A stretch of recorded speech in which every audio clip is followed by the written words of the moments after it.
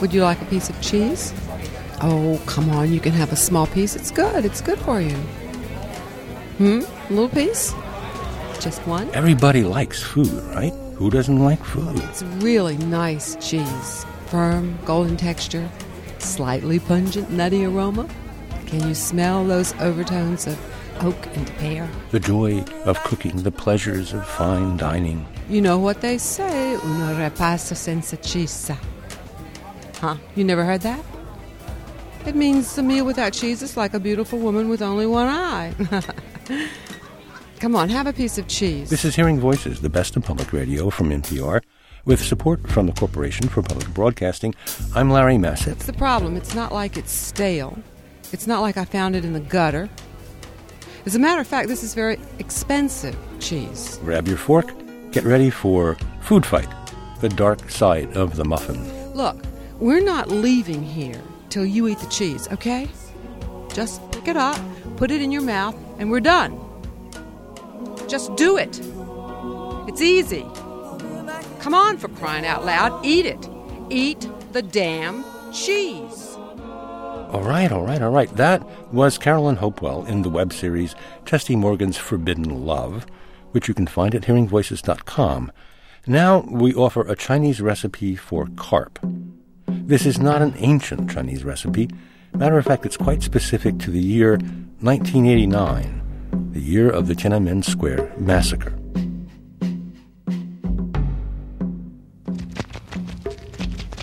It's not easy to clean a 10-pound carp. The scales go from the size of a penny to the size of a quarter. Nature has glued them onto the fish with real determination. Oops. It's the hardest part. While you're trying to clean the fish, you can send somebody out to get the other ingredients.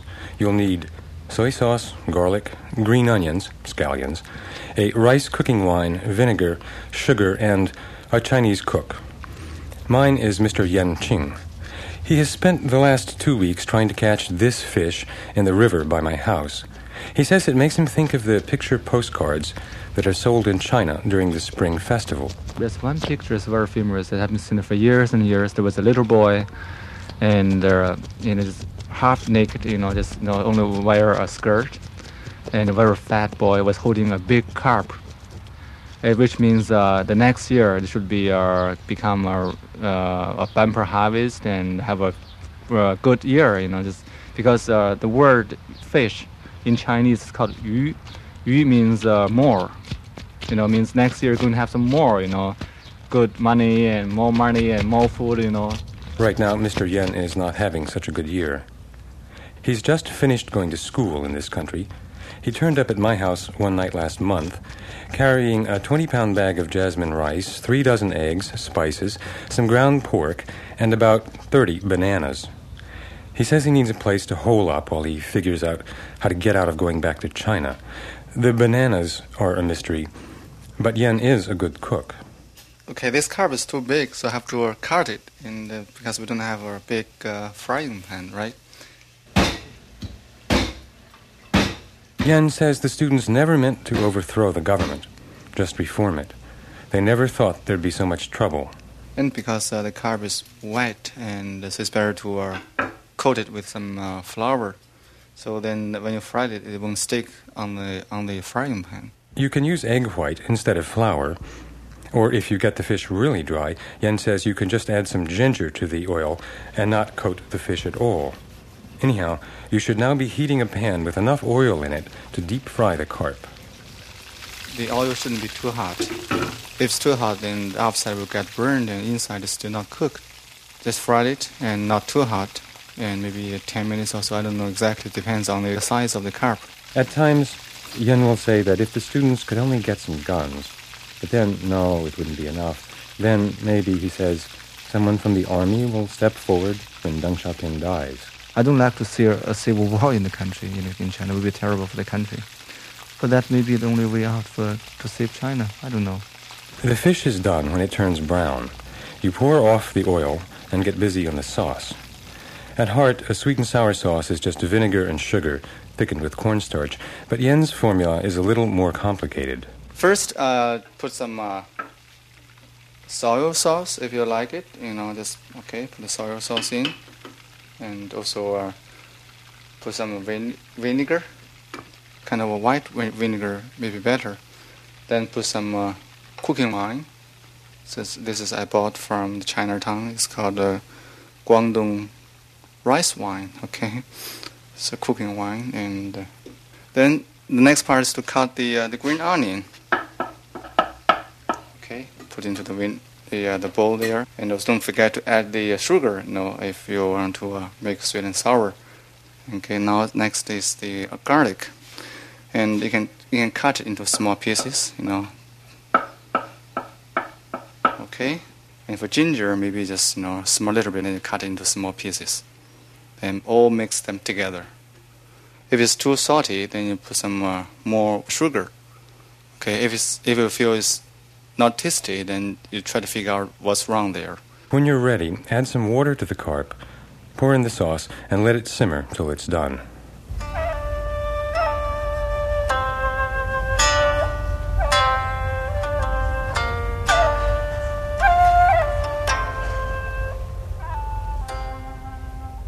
I miss my friends and my parents and my brothers and sisters, and it's terrible. Even in China, we don't say that party didn't do any good things. People have relatively, enough food to eat and clothes and also a place to live. But the party made a very silly mistake. They killed the people. I couldn't believe it. I feel so disappointed. You can tell the sauce is done when it begins to stick to the crust of the carp. Okay, that's it. I'll have a taste. The taste is fine with me. I don't like fish anyhow. It depends on what you're used to. Yen says that a year from now, 2 years, 5 at the most, it will be too late for him to go home. Like most of the overseas students, he will have settled in a foreign country, and for them, there will be nothing left of China but the food. But how about the bananas, I said. You don't cook with them. What are we doing with 30 bananas? Well, Yen shrugs. Goodbye, only 14 cents a pound. So what, I say. They're turning rotten. We can't eat them. Yes, we can, he says. And this, I think, is what makes him a great Chinese cook. Food, he says, is a part of life. If it doesn't turn out so good, just hold your nose.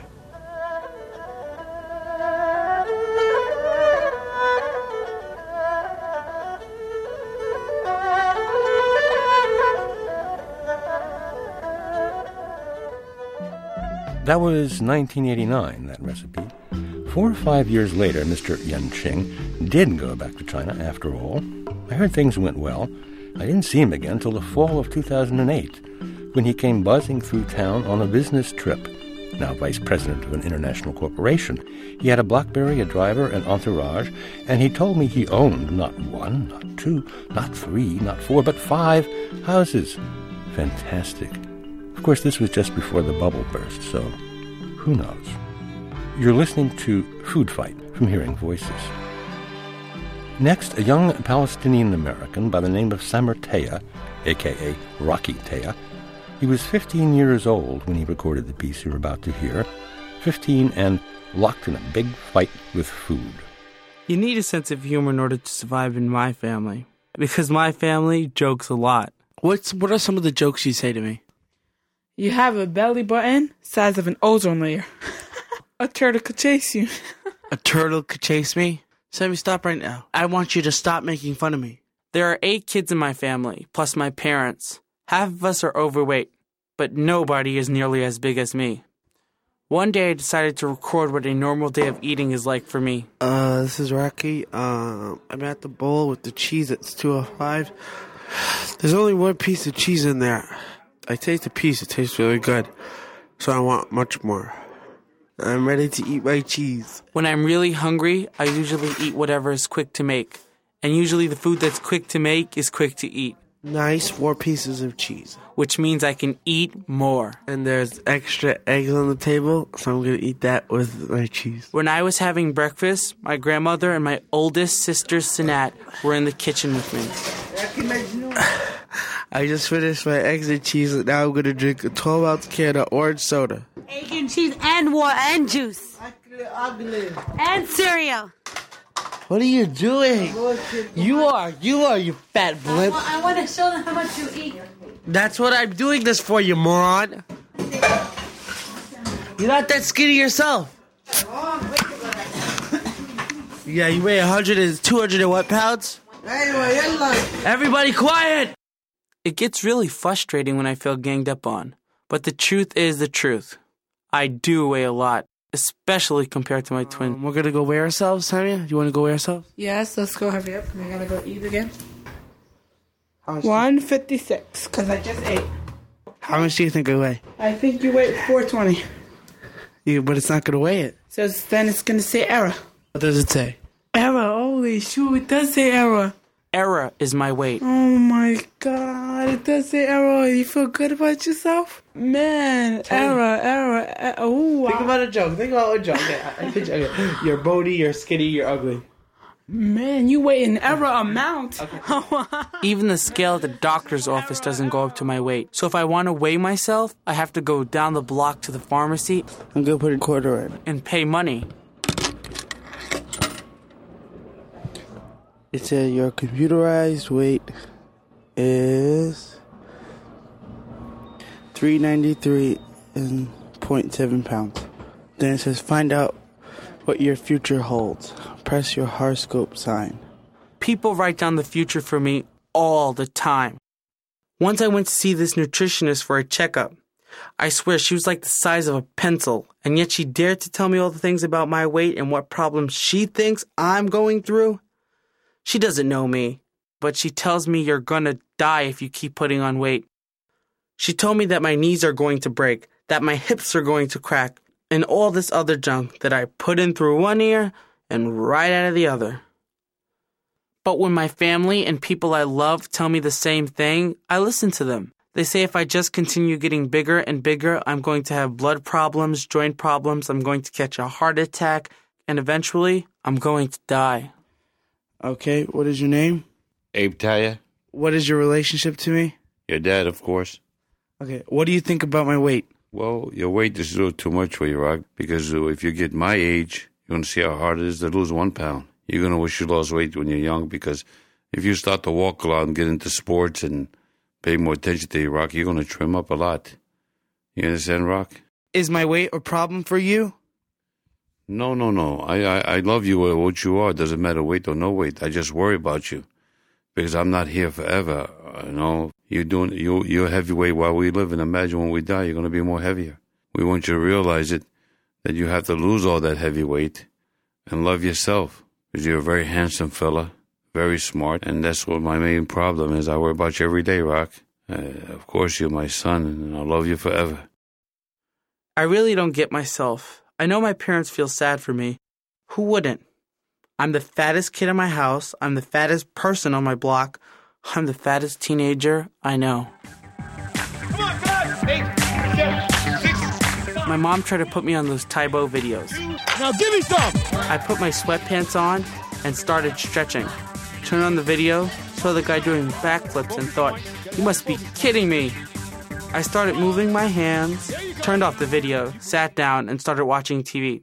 15-minute workout, more like a 15-minute heart attack. Samia thinks I can put more effort into trying to lose weight. Samia, I want to know, my question to you is, why do you make fun of me, and do you think it's funny making fun of me? Because it makes me laugh and you're fat, man. Get out. Yes, I'm fat, but do you know, I don't want to be fat. If I had a choice, I swear to God, I would want to be fat. But no, that's incorrect. You have a choice to lose weight. Just now, you ate a pint of ice cream. Is that necessary? Did I really? You took 10 crab legs from the store. Is that necessary? Did I really do that, Samia? I swear to Allah. I ate a pint of ice cream just now. You ate a pint of ice cream, strawberry ice cream. Just now? Yesterday night. Yesterday night, Samia? It was... Yesterday, you ate 3 bowls of cereal. It was not strawberry ice. It was fudge ice cream. If you're fat, you have to have something good about you. Like, oh, he wears nice clothes. You could probably dress ugly if you were skinny, and no one would say anything about it. I wear baggy name-brand clothes like Burberry and Ralph Lauren, a big silver chain that says God in Arabic, a do-rag, and a baseball cap over that. It makes me unique, this time in a good way. My weight is really not that much of a problem for me at school. I join school activities, hang out with my friends, and I am a peer mediator. I'd probably have more friends if I was skinnier. But mostly people at school don't tease me because they fear me. They don't know what a big person like me might do to them. But when I come home from school and sit down, my parents are on my case. My mother's always encouraging me and pushing me to try to lose weight. You think I'm big because of what? Because you look like a pig. You eat like a pig. I eat sometimes because of depression, like when I get too much homework or like when I have too much pressure.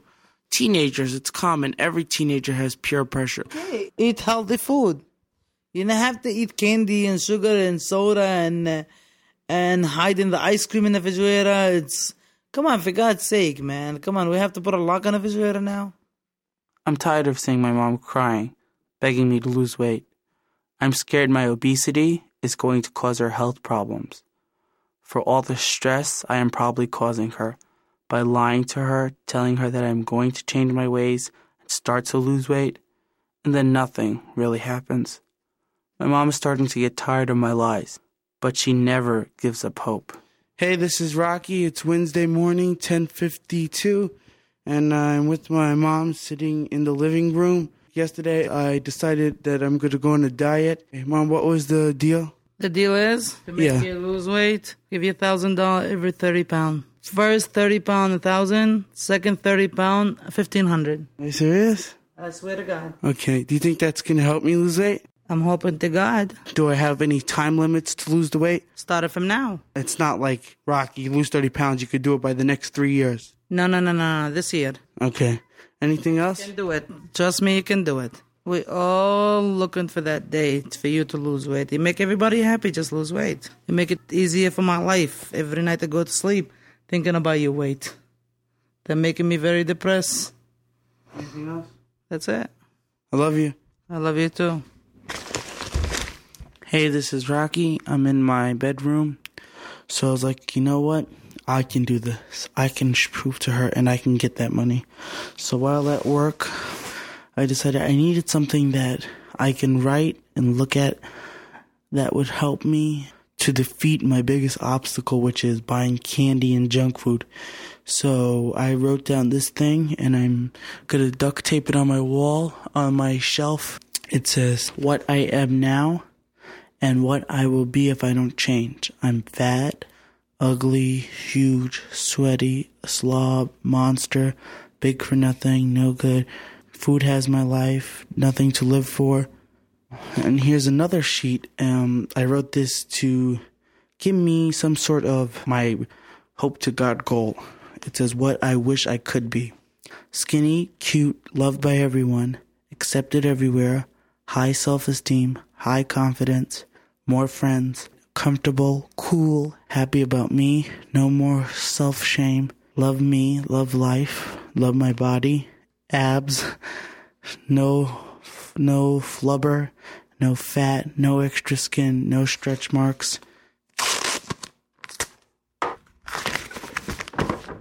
I actually feel proud while doing this. Makes me happy. What would it take for me to lose weight, do you think? I swear to God.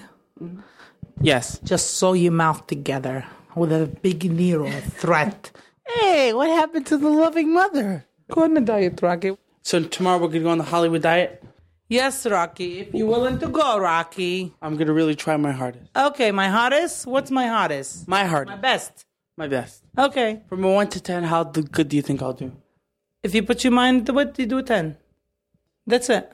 Sure. No, that's it. Just get on my face. You're the best. Okay, just get on my face. When you lose weight, I'll tell you the best.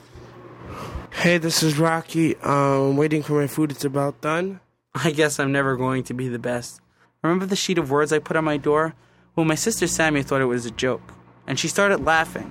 Pretty soon, I thought it was a joke too, and I took it down. 5, 4, 3, 2, 1. I was just messing up my shelf. It was another bullcrap thing that didn't work. It's a large amount of turkey with gravy and mashed potatoes. The best time when I feel so happy about eating is when I'm all alone, Watching TV. Just me. Nobody looking at me. I can lie and say I didn't eat that. It's kind of like my own world. I'm going to sit down and watch TV with it. Hopefully, be happy. Oh, everybody left, so it's just me in the house. Hey. Do you make fun of me? I try the nice way for you. I always try the nice way, it doesn't work. I try the bad way, it doesn't work. I give up, I just call you a fat boy. Do you think it bothers me? Of course it does. I know it does, trust me it does. That's not true, it doesn't bother me. If it doesn't bother you, never ask me twice. When I'm in a really happy mood, the jokes don't get to me. I just let them motivate me to try to lose weight. But then when I'm sad, the jokes get to me and make me sadder. When it's jokes like you have no kneecaps, ha ha ha, it's funny. But when it's jokes like Rocky, come on, who's going to marry you? Or Rocky, look at you? That makes me mad. It makes me want to eat more. Alright, this is Rocky. It's 1:40 a.m. I wasn't planning to put my recorder on, but I am. Because, this is what I call the mood. Sounds funny, I know. So I'm sitting all alone by myself, no one around me. That's what's happening now. No one's around me. I talk to myself. I think about my life. I just get depressed. I want to be skinny so bad. I know that would make a world of difference for me. Oh, I know so much. How that would make everybody happy. Why can't I just say no? No. See, right now I want to eat. Oh, wow. I just thought of an ice cream in the refrigerator that I saved yesterday. See, now I bet you $5 I'm going to eat that ice cream eventually tonight. I'm going to try not to. I don't want to eat. I'm not going to eat. I'm not going to eat. Rocky Taya for WNYC's Radio Rookies. The website is radiorookies.org. We're going to take a little break now so you can grab a bite to eat. Hearing Voices will be right back with the rest of Rocky's story.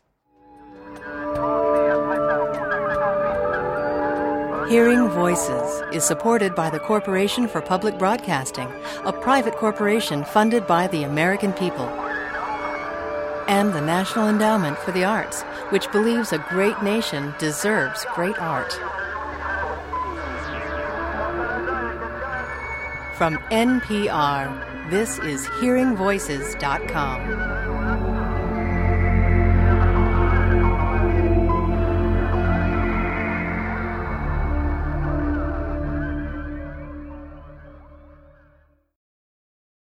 Welcome back to Food Fight, the dark side of the muffin on Hearing Voices. We've been listening to Rocky Taya's struggle with food. The kid just can't seem to stop eating. He did figure out a way to stop gaining weight, however. Word of warning here, you yourself do not want to be eating while you listen to this. When I was 11 years old, I made a promise I couldn't keep. I was on vacation at my uncle's house, and after a fun day of swimming, with my shirt on, of course, I went into the bathroom and nervously stepped on the scale. 200 pounds. So I swore to Allah, something you're not supposed to do in the bathroom, that I wouldn't get any fatter. But I could never slam the door on food, my comfort for life, my best friend in chocolate, vanilla, and strawberry. You have a choice to lose weight. Just now you ate a pint of ice cream. Is that necessary? I ate a pint of ice cream just now. You ate a pint of ice cream, strawberry ice cream. That's my twin sister and me. Just now? I recorded it when I was 15 for my first radio story. Yesterday you ate 3 bowls of cereal. It was not strawberry ice. It was fudge ice cream.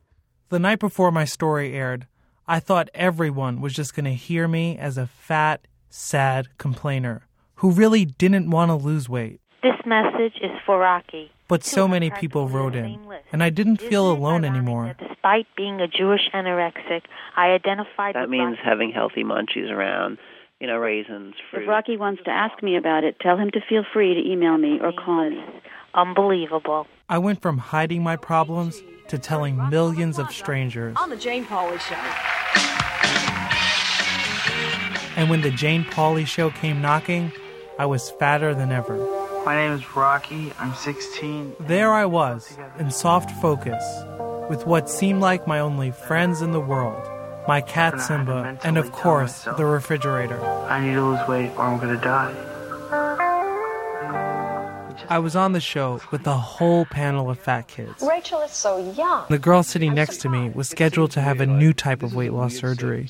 The lap band, an inflatable ring around the top part of your stomach. Way too big. Her surgeon, Dr. George Fielding, told us that diet and exercise for morbidly obese people, like me, is just hopeless. And her realistic chances of losing that weight it's effectively zero. For a year, those words kept on repeating over and over in my head, like a non-stop washing machine, getting louder and louder. I always knew surgery was an option. I just thought of it as a last resort, like for people who are so fat they can't even move. And I wasn't at that point. By my last year of high school, I was 300 pounds overweight. 300 reasons for my mom to be angry and concerned. I want to see you outside, hang out, have friends, have a life. I don't have a life? Not like your brothers, no. What? Don't make it seem like I'm just a caveman. But you're not doing nothing, and every week you gain weight. I'm not doing nothing? Nothing. Don't you think dealing with my weight mentally is exhausting? You're not doing nothing. I'm dealing with it in my head. Is your head helping you? No. Let's make it clear. I wasn't just a fat boy sitting in the corner looking depressed. At school, I made people know me for more than just a kid who wore a size 64 pants. Am I funny? Yeah, you're funny. So shouldn't that overshadow my size? Nothing can overshadow your size. Just like nothing could overshadow your bad grades. No, really, come on. But I had bigger problems than just coming up with good, quick insults. I had to request an elevator pass to get me up 2 flights of stairs, and a special desk in each of my classrooms. I weighed 517 pounds. So I made a decision to have surgery and save my life. My brother and sister told me I was taking the easy way out. You don't even take gym class. I do take gym class. No, you don't. Don't lie. I'm medically excused from gym. Oh, see? Sammy, you put no effort into It's it. again with my theory. Do you not wake up in the morning eating a Hershey bar or something? That's issues right there. That's something you have to control in yourself. Hello. I know I have a weight problem. Okay. My solution to my weight problem is surgery. No. My dad told me I wasn't allowed to have the surgery. He thought I should just go to the gym.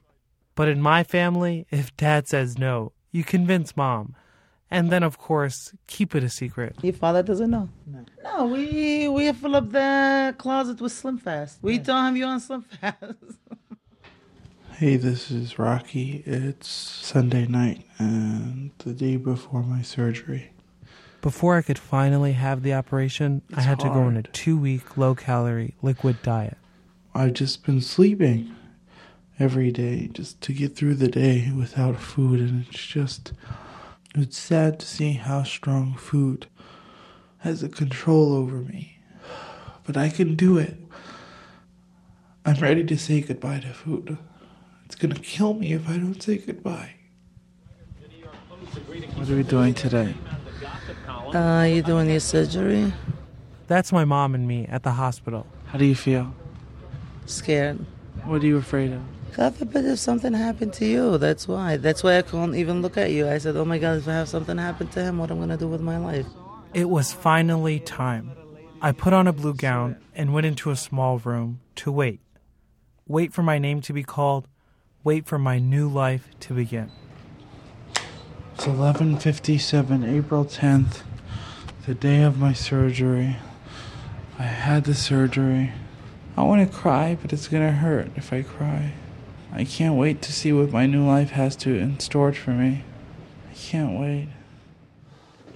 It's Sunday and I'm in my bathroom. My dad just called me down to eat because my mom made dinner for him. So he's calling me down to eat now, and I'm so fucking scared because I can't eat that much. But I'm going down. I ended up telling my dad right after dinner. Have a talk. I couldn't hold back anymore. You got to start exciting. He was surprisingly calm. Even if I don't agree with it, I'm still going to support you. And weeks later, he was teasing me about the lap band. You ready, big boy? Get that belly. Get that rubber band open. You got a lot of electricity. Months after surgery, I was already trying to push the lap band to the limit. First with Pringles, then with Chinese food. My Saturday night dates with TV and food continued. The lap band controlled how much I ate, but it didn't control why I ate. So what do I do when I'm sad, frustrated, or bored? I feel really full. My body's telling me no, but my mind is telling me yeah. I have to learn to accept it, or I'm just going to keep on throwing up and throwing up and throwing up.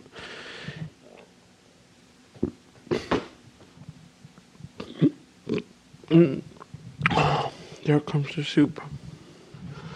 I definitely ate too much. I'm hovering over this thing because I know it's coming out.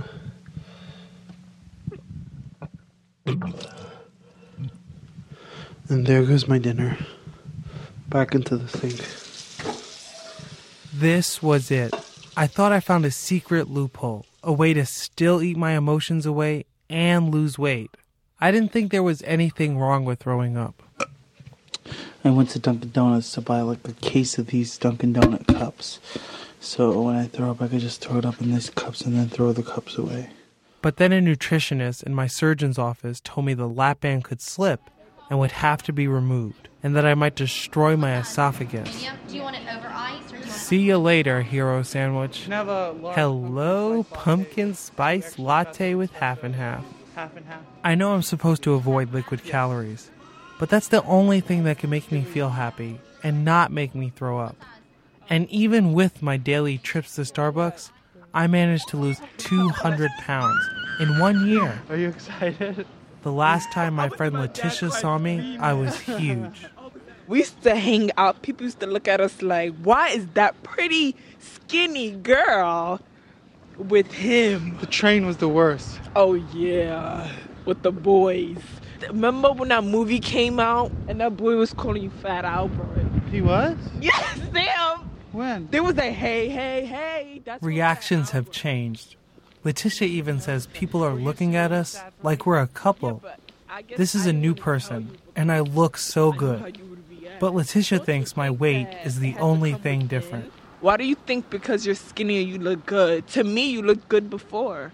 Oh, don't lie. Don't I look so much better now? You look better. You look better, but you're still the same person. But I'm not. I'm not Rocky anymore. I wish this me could have told huge monster Rocky just how better life is, how much more fun life is, how alive I feel.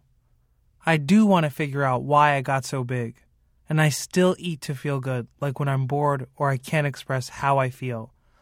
My body is marked with scars and extra skin, reminding me every day just how big I was. But even now, with another 100 pounds to lose, when I'm walking down the street, I feel like I'm flying, like the wind is pushing me along. And when I see little fat kids, I want to wake them up and tell them before it's too late just how hard life is for a fat teenager, so they won't have to grow up to be like me, with a band around their stomach. For WNYC, I'm rookie reporter Samer Rocky Taya. Rocky Taya's story was produced by Kari Pitkin, edited by Marianne McCune and Karen Michelle for RadioRookies.org.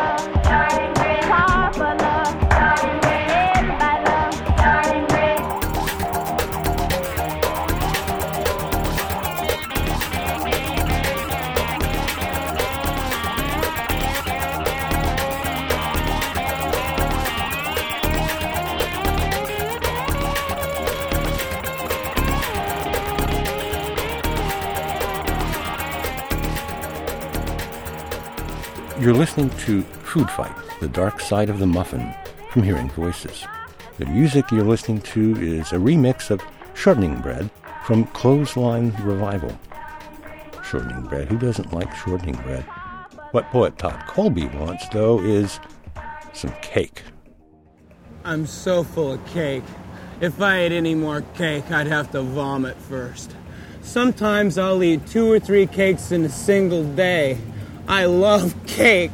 I can't be any clearer than that. I love cake. I'll eat every cake in New York City. I can't even go into bakeries anymore because I'll eat all the cake. I'll say, "Where's the cake? Give me the cake. Get the cake."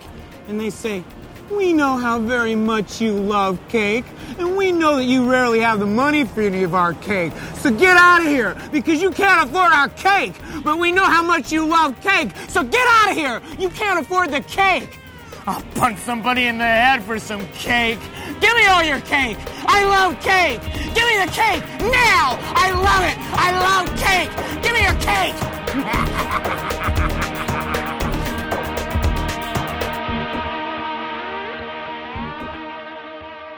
Some years ago, when Davian Nelson and Nikki Silva, the Kitchen Sisters, teamed up with Jay Allison to produce their Hidden Kitchen series, the folklore of American cooking, they invited listeners to call in with their own recipes and stories, and sure enough, people did. Message 24 was received at 7 a.m. today. My name is Arissa Arend. I live in New Orleans. I have a friend who created the most amazing kitchen. His name is Robert King Wilkerson. He was in prison at Angola State Penitentiary for 31 years. 29 of those years he was in solitary confinement. He was a Black Panther, started a chapter of the Black Panther Party with 2 of his friends. They've sort of become a cause célèbre known as the Angola Three. Somehow, in solitary confinement, he managed to create a kitchen, and he made pralines, which we love here in New Orleans. He's out now. They decided they had made a mistake for locking him up for so long. He had a new trial, and he sells his candies that he calls freelines, and they are really, really good. I was fascinated with sugar.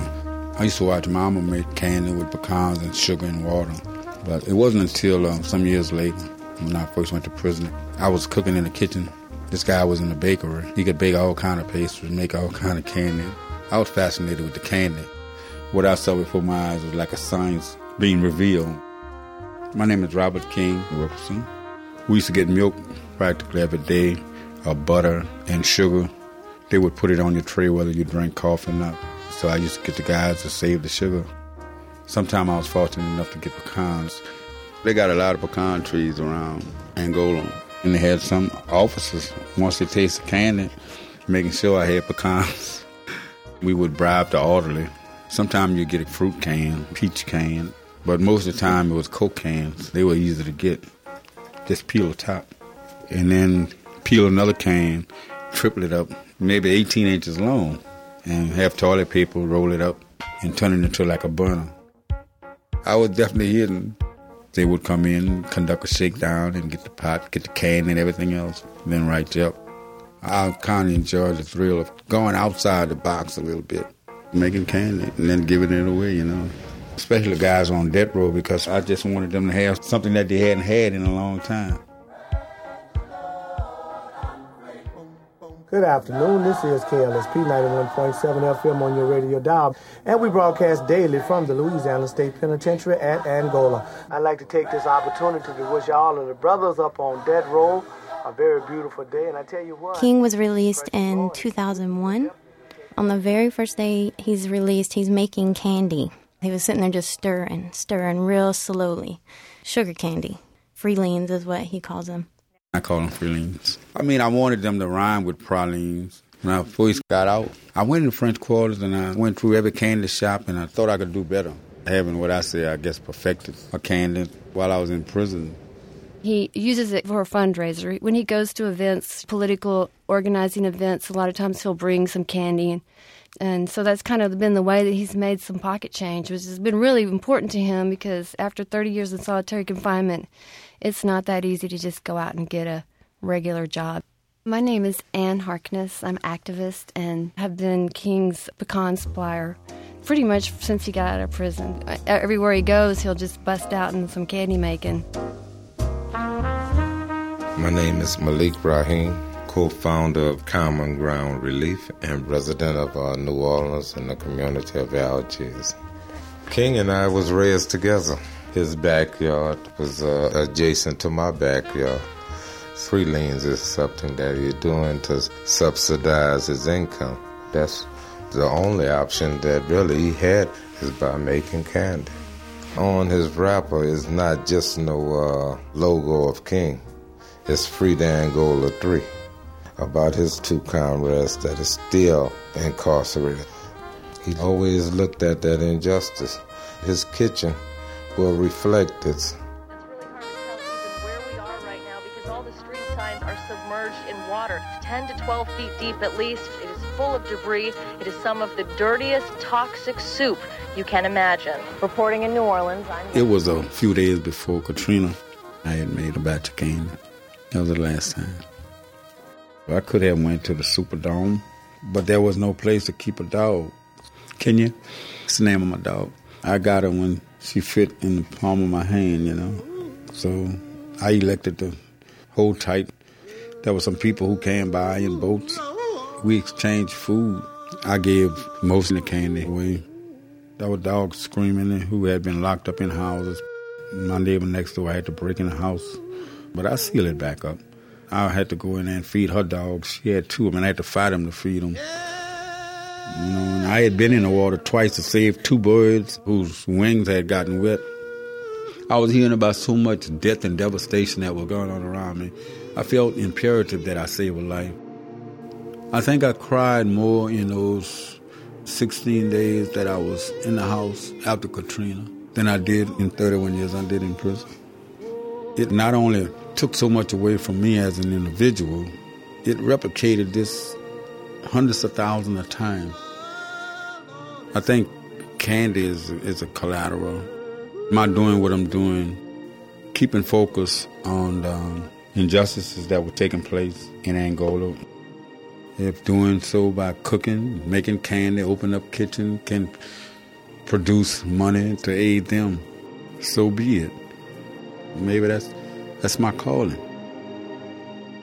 This is Hearing Voices, and that was the story of Robert King Wilkerson's Candy, which may or may not be a true story. Right after it aired, the Kitchen Sisters got a call from the assistant warden at Angola prison who said, "No way, there is no way a prisoner in solitary confinement gets to play with fire and sugar. Doesn't happen." But if you really want to know about cooking here in Angola, come on down to the rodeo. It's something good to eat, something cold to drink. Go live to the shore south. The Angola Prison Rodeo. The rodeo here is different from anywhere in the world, believe that. They'll challenge those bulls like they're challenging a natural man.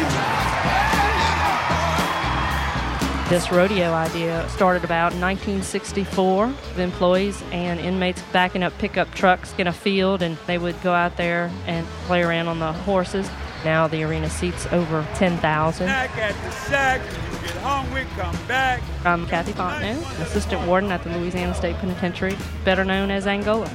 We have about 43 inmate organizations that sell everything you'd expect to find in Louisiana, like cracklings and fried pickles and gumbo. The only bull that can't run, we got him on the bus. It really is a festive atmosphere. It's almost like you're walking through a midway. Taste my barbecue sauce. The only thing is you realize that these are murderers, robbers, and rapists. Next to us is Pentecostal Fellowship, and my name is Reverend A.J. They sell crawfish etouffee, and they also sell chicken on a stick, which is a very big seller. It's just a little desk that you would walk up to and place your order, and there's an inmate right there taking your order. Of course, the inmates can't handle any money, any currency, so there's a free person, an off-duty correctional officer, who's taking your money. We're making chicken on the stick with mushroom and onions. They sell like hotcakes. My name is Franklin Green. I've been here going on 24 years. I was sentenced to life on drug charge. Since I come here, I've given my life to the Lord. We have a saying in Angola that you can be in Angola, but Angola don't have to be in you. Angola is legend to have been a name that they got from an area where slaves had originally been sent from Angola, Africa. The prison was a tobacco and cotton plantation and then became a slave breeding ground. It's an agricultural prison. We still do cotton and we handpick corn, rolling green pastures. 18,000 acres. You could fit Manhattan inside of it. I'm Burl Kane. I'm the warden here at Louisiana State Penitentiary. All the inmate clubs and organizations have the concessions: boudin ball, shrimp on the stick, sausage po' boy, and those crawfish we raise in the pond. And we have frog legs we catch out of the pond. And so we don't buy any of this stuff. It's all Angola. It's all inmates. This is the tornado potato. It's more fascinating to watch than it is to really eat. I'm Donald Harvey Valera. I've been down 22 years, and I have a life sentence. A guy had a baseball bat, I had a pistol. And, well, the pistol won. I was a former professional jockey. I'm a boxer now, an inmate. That's me. What's left of me. My name is Samuel Starks. The concession is snow cone and popcorn. Lifers Association, men that are serving life sentences. Right now, lifers in Louisiana do not have a parole eligibility. I've been here 40 years. I'm here for rape. Angola is a lifer's prison. It's a prison where people come to stay. It's sometimes referred to as the Alcatraz of the South because of its all-natural borders. We're inside the rodeo arena. Rodeo is traditional to America as apple pie. It's definitely the wildest show in the South. Up here, anything goes. So you just hang on for 8 seconds. Most guys never seen an animal before, and they ride. You got a bull that comes out there, you get the token off his head and pick up $100. $100 is a lot of money in a place where you get 4 cents an hour. You know, all rodeos, you can have injuries. Yeah, now don't worry about him. He's my boy, too. I'm their daddy. They didn't have one, and I don't want to see them hurt. It's not gladiators. My name is Israel Ducree. I had enough of it. Bulls broke my leg. I have a rod in my leg. My mom, she worried every time I ride. I gave it up for her, really. I promised her that, once I won it, the 2003 rodeo, I would give it up. My name is Ricky Westfall, and I'm from North Louisiana. And I've been here for 28 years. Around my house, if you didn't know how to cook, you was in trouble. And I can cook basically anything. My mama taught me how to do that, and I give her credit for it. I was the only person in my family out of 6 children that never got arrested. I'm the only person in the Westfall family that's ever been arrested. I was going with a girl, and she and I had an argument, a fight, and I didn't kill her, but they arrested me for kidnapping. So that's why I'm here. I got a license. All right. 1 potato, 2 potatoes, 3 potatoes, 3 potatoes, 4 potatoes, your potato, 5 My name's Clyde Dwayne Richard. I am known as the Angola's potato man. Taking a big old potato and chopping it down the middle and smudding it down with butter, crawfish, shrimp, then the boudin. You got things here that you can't find in society. Yeah, I'm from North Louisiana. My plans is to open a potato shack. And I think I have my family is going to help. My mom and my wife. At the time of the hurricane, I really felt like much of our culture in terms of our food and our music would be lost, as we had that first rodeo just 2 months after Katrina and Rita struck. The smells, the taste were still alive at Angola through this wild rodeo show. It's ironic that the inmates are preserving culture from prison.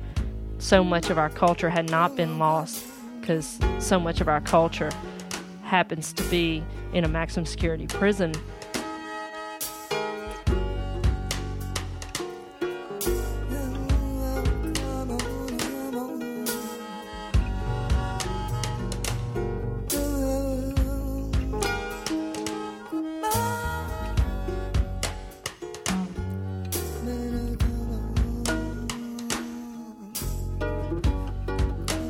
my kitchen, baby, come on.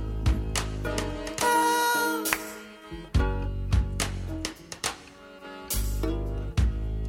It's gonna be raining at dawn.